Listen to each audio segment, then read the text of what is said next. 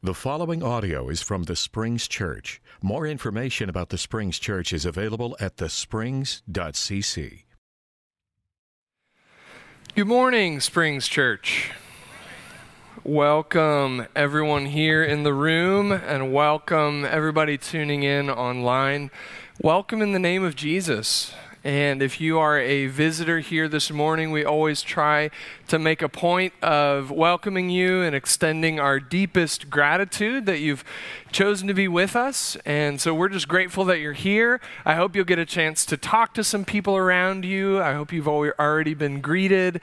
If you want to fill out a visitor card, we have some in the lobby, or you can scan the QR code in the Sunday sheet you should have gotten. But we'd love a chance to connect with you here at the Springs. We're a church being transformed into the image of Christ so that anyone can find the way to God.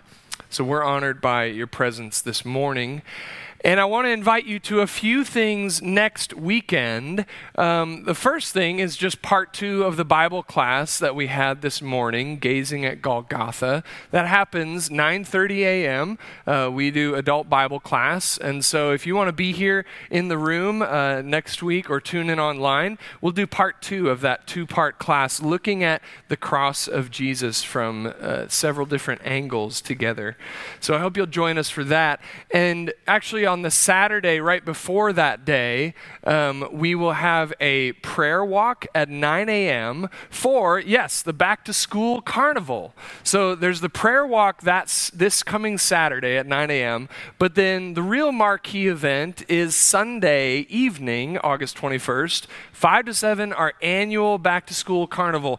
All the greatest hits are back. We got the funnel cakes, we got the dunk tank, the cakewalk, the ice cream. Is there ice cream? There's at least snow cones, I know. But please come on out. It's going to be fantastic. It was a great time last year. And also, please volunteer. If you want to take out your smartphone and scan that QR code, you can sign up to volunteer. We need some more baked goods for the cakewalk, so please provide.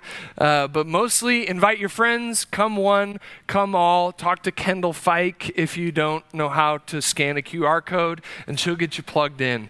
But I hope you will be here next Sunday evening for our back-to-school carnival celebration.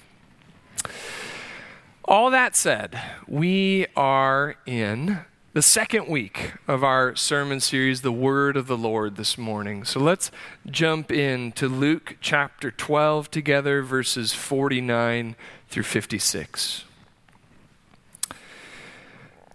I came to cast fire on the earth, and would that it were already kindled. I have a baptism to be baptized with, and how great is my distress until it is accomplished. Do you think that I have come to give peace on earth? No, I tell you, but rather division. For from now on in one house there will be 5 divided, 3 against 2 and 2 against 3. They will be divided, father against son and son against father, mother against daughter and daughter against mother, mother-in-law against her daughter-in-law and daughter-in-law against mother-in-law. He also said to the crowds, when you see a cloud rising in the west, you say at once, a shower is coming, and so it happens. And when you see the south wind blowing, you say, there will be scorching heat, and it happens. You hypocrites, you know how to interpret the appearance of earth and sky, but why do you not know how to interpret the present time? The word of the Lord. Thanks be to God. Let's pray. God, we receive these words with gratitude. We receive these words with hope and anticipation that you might use your words by the power of your Spirit to shape us, to form us, to speak truth to us, to lead us into your everlasting love. We give thanks for your living word, Jesus Christ. God, I ask for the gift of preaching. It's in Christ's name we pray all these things. Amen. Could Jesus preach at the Springs? I've been asking myself that question for a little while. And especially after we have a fantastic summer guest sermon series, June and July, we had some great speakers from within and without our congregation come and bless us. But especially when I encounter some crazy red letters in the New Testament, in the Gospels, I ask myself the question over and over again, could Jesus guest preach here? If you came up to me and played a 1-minute YouTube clip of Jesus preaching these words, and we're like, Brett, you got to get this guy here next summer. Ben, you got to get this guy at the Springs next summer. How would I respond? I'm going to be like, is that really our style? I don't know. It seems kind of harsh. Right? We want a Jesus that is safe enough to invite to our dinner parties, and the Jesus of the Gospels just simply refuses to be boxed in like that. We want a Jesus who's safe enough to invite to guest preach so we can have our friends come on a Sunday morning and not feel awkward, but Jesus just refuses to be boxed in like that. This isn't a warm and fuzzy passage per se. This isn't a polite passage. Ironically, this probably is your grandma's Jesus. But it's Jesus with some hard words. So I'm wondering this morning if we have the ears to hear these words this morning. Do we have as Ben would say, the hearts to follow and the minds and bodies to obey? Even to be chastened and challenged and redeemed by the word of God, even if it's a bit impolite. Well, let's jump back into our text. Let's ask the Spirit to open our ears and find out. In verse 49, I came to cast fire on the earth, and would that it were already kindled. I have a baptism to be baptized with, and how great is my distress until it is accomplished. We talk about living in our brainstem or the amygdala, the fight or flight response.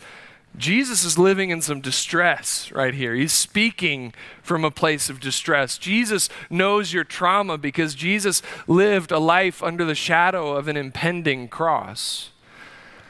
And here he says, I came to cast fire on the earth. But what kind of fire are we talking about here? Like, is Jesus in the business of just torching his enemies? Or is there something more to this fire? Is Jesus bringing a fire that purifies and refines? Well, I don't think he's in the business of torching his enemies. I mean, he says some wrathful things from time to time, but a few chapters before this, the disciples are going to a Samaritan village. And remember, Samaritans and Jews, they're sworn enemies. And they go in, and sure enough, they're inhospitable to the disciples. They're inhospitable to Jesus. And so James and John in Luke 9, it says, when they saw this, they asked, Lord, do you want us to call fire down from heaven to destroy them? But Jesus turned and rebuked them. Talk about fire and brimstone preachers. James and John, Jesus's bouncers, hitmen, literally want to go Old Testament prophet Elijah on these Samaritans, call down fire, and Jesus says, no. Jesus' fire is not petty and vindictive. Jesus' fire is not petty, it's purifying. The fire of Jesus is the fire that purifies. Think of John the Baptist in Luke chapter 3. We're bouncing around a lot in Luke this morning. He says, I baptize you with water, but one who is more powerful than I is coming. I'm not worthy to untie the strap of his sandals. He will baptize you with the Holy Spirit and fire. Jesus is bringing the cleansing fire of the Holy Spirit, the cleansing refiner's fire of Malachi. Chapter 3, remember Malachi says, "For he is like a refiner's fire and like washer's soap. He will sit as a refiner and purifier of silver, and he will purify the descendants of Levi and refine them like gold and silver until they present offerings to the Lord in righteousness." This is Jesus' Holy Spirit fire. It's the fire that he came to cast on the earth, the fire that he brought to purify and purge and renew, right? A fire that Jesus brings to create the conditions for new life, new growth, and new creation. I took this photograph in Yellowstone National Park last week. Laura and I trekked up there with the kids, and if you think I'm crazy for taking 3 kids under 6 all the way to Yellowstone, you're right. And you might also be my wife. And I think if you will tell me that face to face, she might actually buy you lunch after service this morning. But it was a great trip on the whole, and we saw some wonderful sights. And this was a strange sight that we saw. There's this West Thumb portion of Lake Yellowstone, and this was on the north side driving by. And you noticed right away the trees just decimated. And I did a little digging, and this happened in the 2009 Arnica fire. It just totally wiped out these trees. But then you look a little closer and you see the undergrowth, right? You see these beautiful little lodgepole pines, they're called, sprouting up. And these little trees underneath are about 12 years old. They're also the result of the Arnica fire. Because as ecologists, you've probably heard them say, fires are not all bad, actually, in nature. They're necessary for the rebirth and renewal of the forest. They're necessary for the life cycle of the forest and releasing nutrients. So fires can and do burn and singe and destroy, but the same fire that burns is the fire that renews, the fire that refines. Jesus came to bring fire. And he's going to undergo a baptism that he talks about, this baptism of the cross. And Jesus is bringing that fire through the wood of the cross, right? Jesus on the cross is about to start a fire. With the wood of the cross, he's about to start a fire that readies the world for rebirth. He's about to start a fire with the wood of the cross that destroys the lowercase g gods of paganism. He's about to start a fire with the wood of the cross that ignites a revolution of love, that seeks to bring the kingdom on earth as it is in heaven. But it won't all be heavenly right away. When the fire of God's love encounters our broken, rebellious world, the immediate result is not always peace. Sometimes it's separation. And that's where Jesus goes in verse 51. He says, "Do you think that I have come to give peace on earth? No, I tell you, but rather division." This is one of those quotations that we would never believe was actually uttered by Jesus, right? Like if you encountered this in a multiple choice quiz and you had to identify the quote and 3 of the options were history's most tyrannical dictators and the 4th option was Jesus, that's the last option you're choosing. You would never say, "Oh yeah, Jesus." But he did. And because Jesus said it, we're puzzled by it, right? And we're puzzled because of some of the caricatures that we absorb from popular culture about Jesus, right? The Jesus that we do try to box in. And we all try to make Jesus in our own image, try to make him in a way that conforms to who we are and our tastes.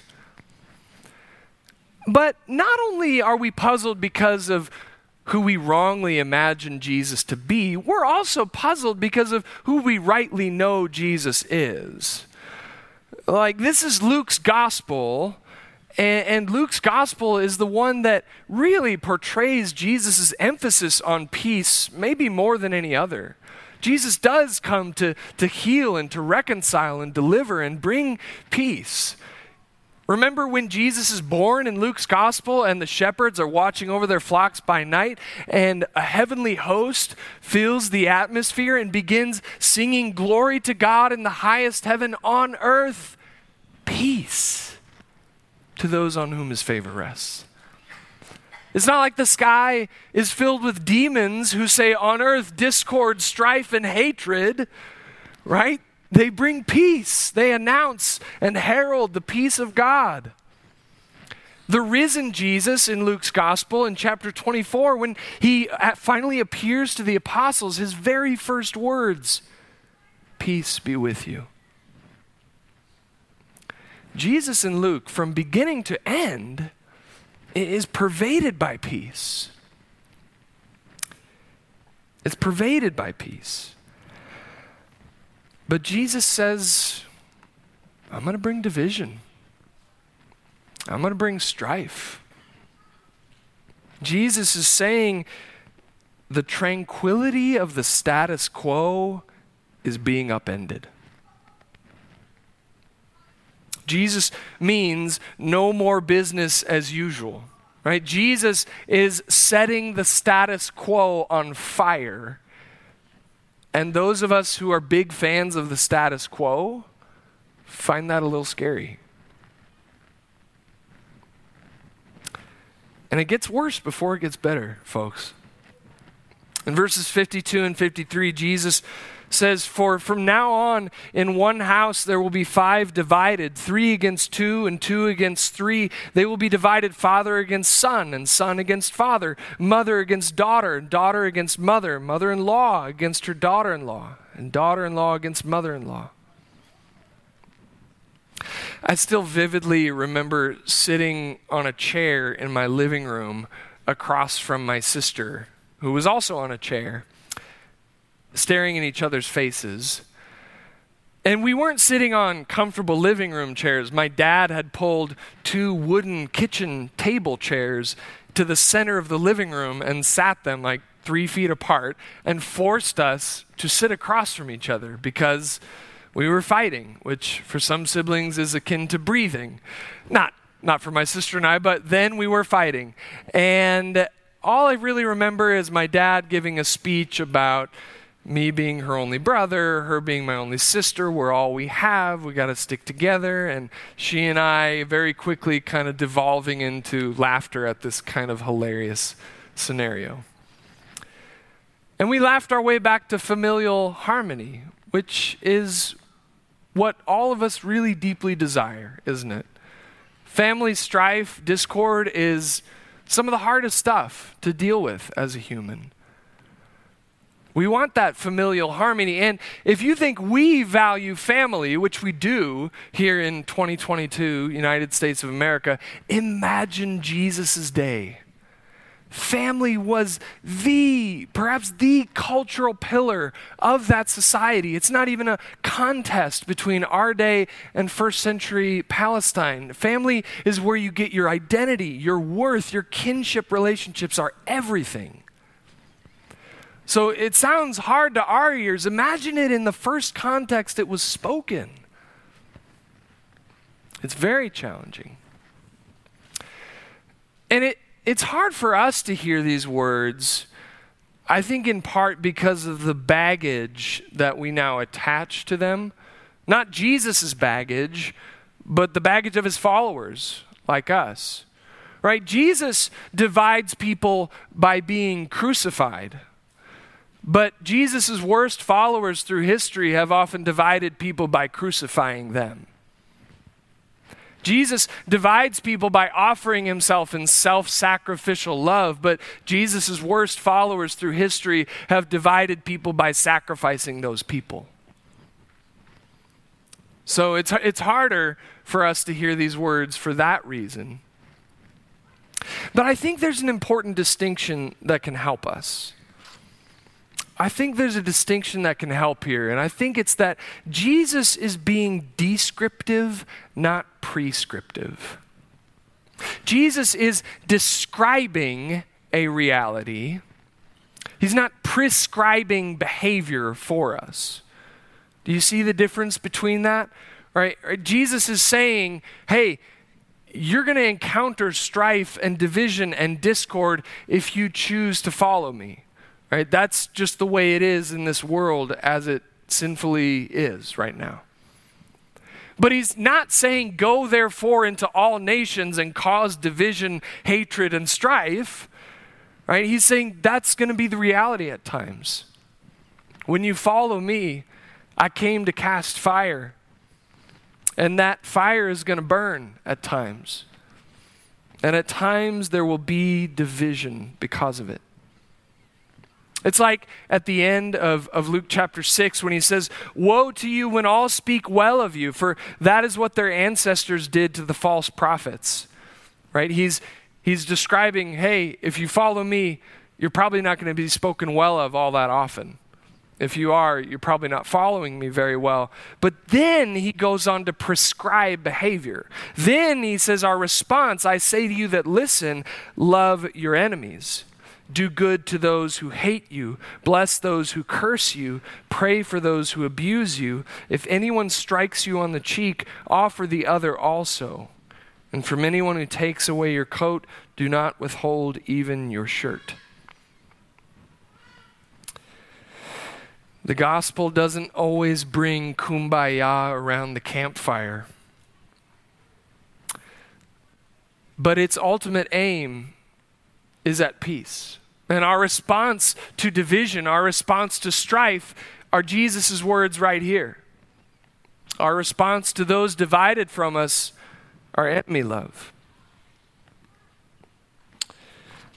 If you've gotten to hear my in-laws teach or preach a little bit at all about their experience as missionaries in a Muslim context, you'll know that Jesus' words in chapter 12 have a kind of they make a kind of uncomplicated sense there. These are people that they're proclaiming the gospel to who legitimately it may divide them. Father against son, mother against daughter. These are people who have counted the cost, right? For them, becoming a Christian doesn't just mean coming into this room to drink coffee at 10:30 every Sunday. Right? These are people who the gospel really can bring division and strife in their lives.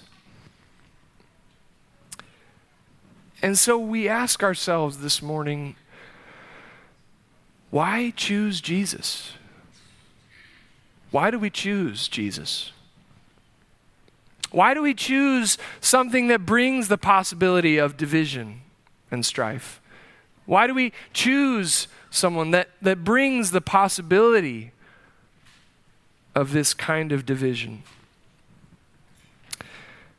First of all, I think it's because Jesus has chosen us. But I think we choose Jesus because choosing Jesus, even when it might mean division, means choosing to hope in the one who actually holds all things together. Choosing Jesus and the possibility of division in the here now is choosing the very possibility of reconciliation itself. Right? Choosing Jesus and the possibility of Father being divided from Son is something we do because this is the same Jesus who tells God's love in the story of a father and a son. The prodigal son who shames his father and runs off. And yet when he comes back, the father opening, running, receiving, restoring. The Jesus whose fiery message can cause division and strife in this moment is on a trajectory to ultimate peace. This is the Jesus that Paul says himself is our peace in Ephesians, who has made the two groups one, has destroyed the barrier, the dividing wall of hostility. Jesus is about taking sledgehammers to dividing walls. And Paul says in Colossians that he himself is before all things, and in him all things hold together. We stake our lives on Jesus because Jesus is the highest priority we can have. Jesus is the highest priority because Jesus is prior to all things. And in that eternal Godhead is infinite loving peace. It's the source of every contingent peace we have here on earth. And to choose Jesus, even if it might mean that we're ostracized, even if it might mean strife, even if it might mean pain or turmoil, is to choose an ultimate hope in his eternal peace. Is to choose the possibility, the openness to reconciliation with the very people we may be divided from. To choose Jesus is to choose the firstborn from the dead, the one in whom God was pleased to reconcile to himself all things, whether on earth or in heaven, by making peace through the blood of his cross. Stanley Hauerwas says that he demands that we follow him because he alone has the right to ask for our lives. Are there lesser priorities that the fire of Jesus needs to burn away in our lives? Are there lesser commitments that need to be reordered underneath the lordship of the Jesus who gave all of himself to make peace through the blood of his cross? Church, Jesus has chosen us. Let us choose to follow him through every cross shadow that we walk, all the way to his eternal peace that only he can bring. Let's stand and praise the God of all peace.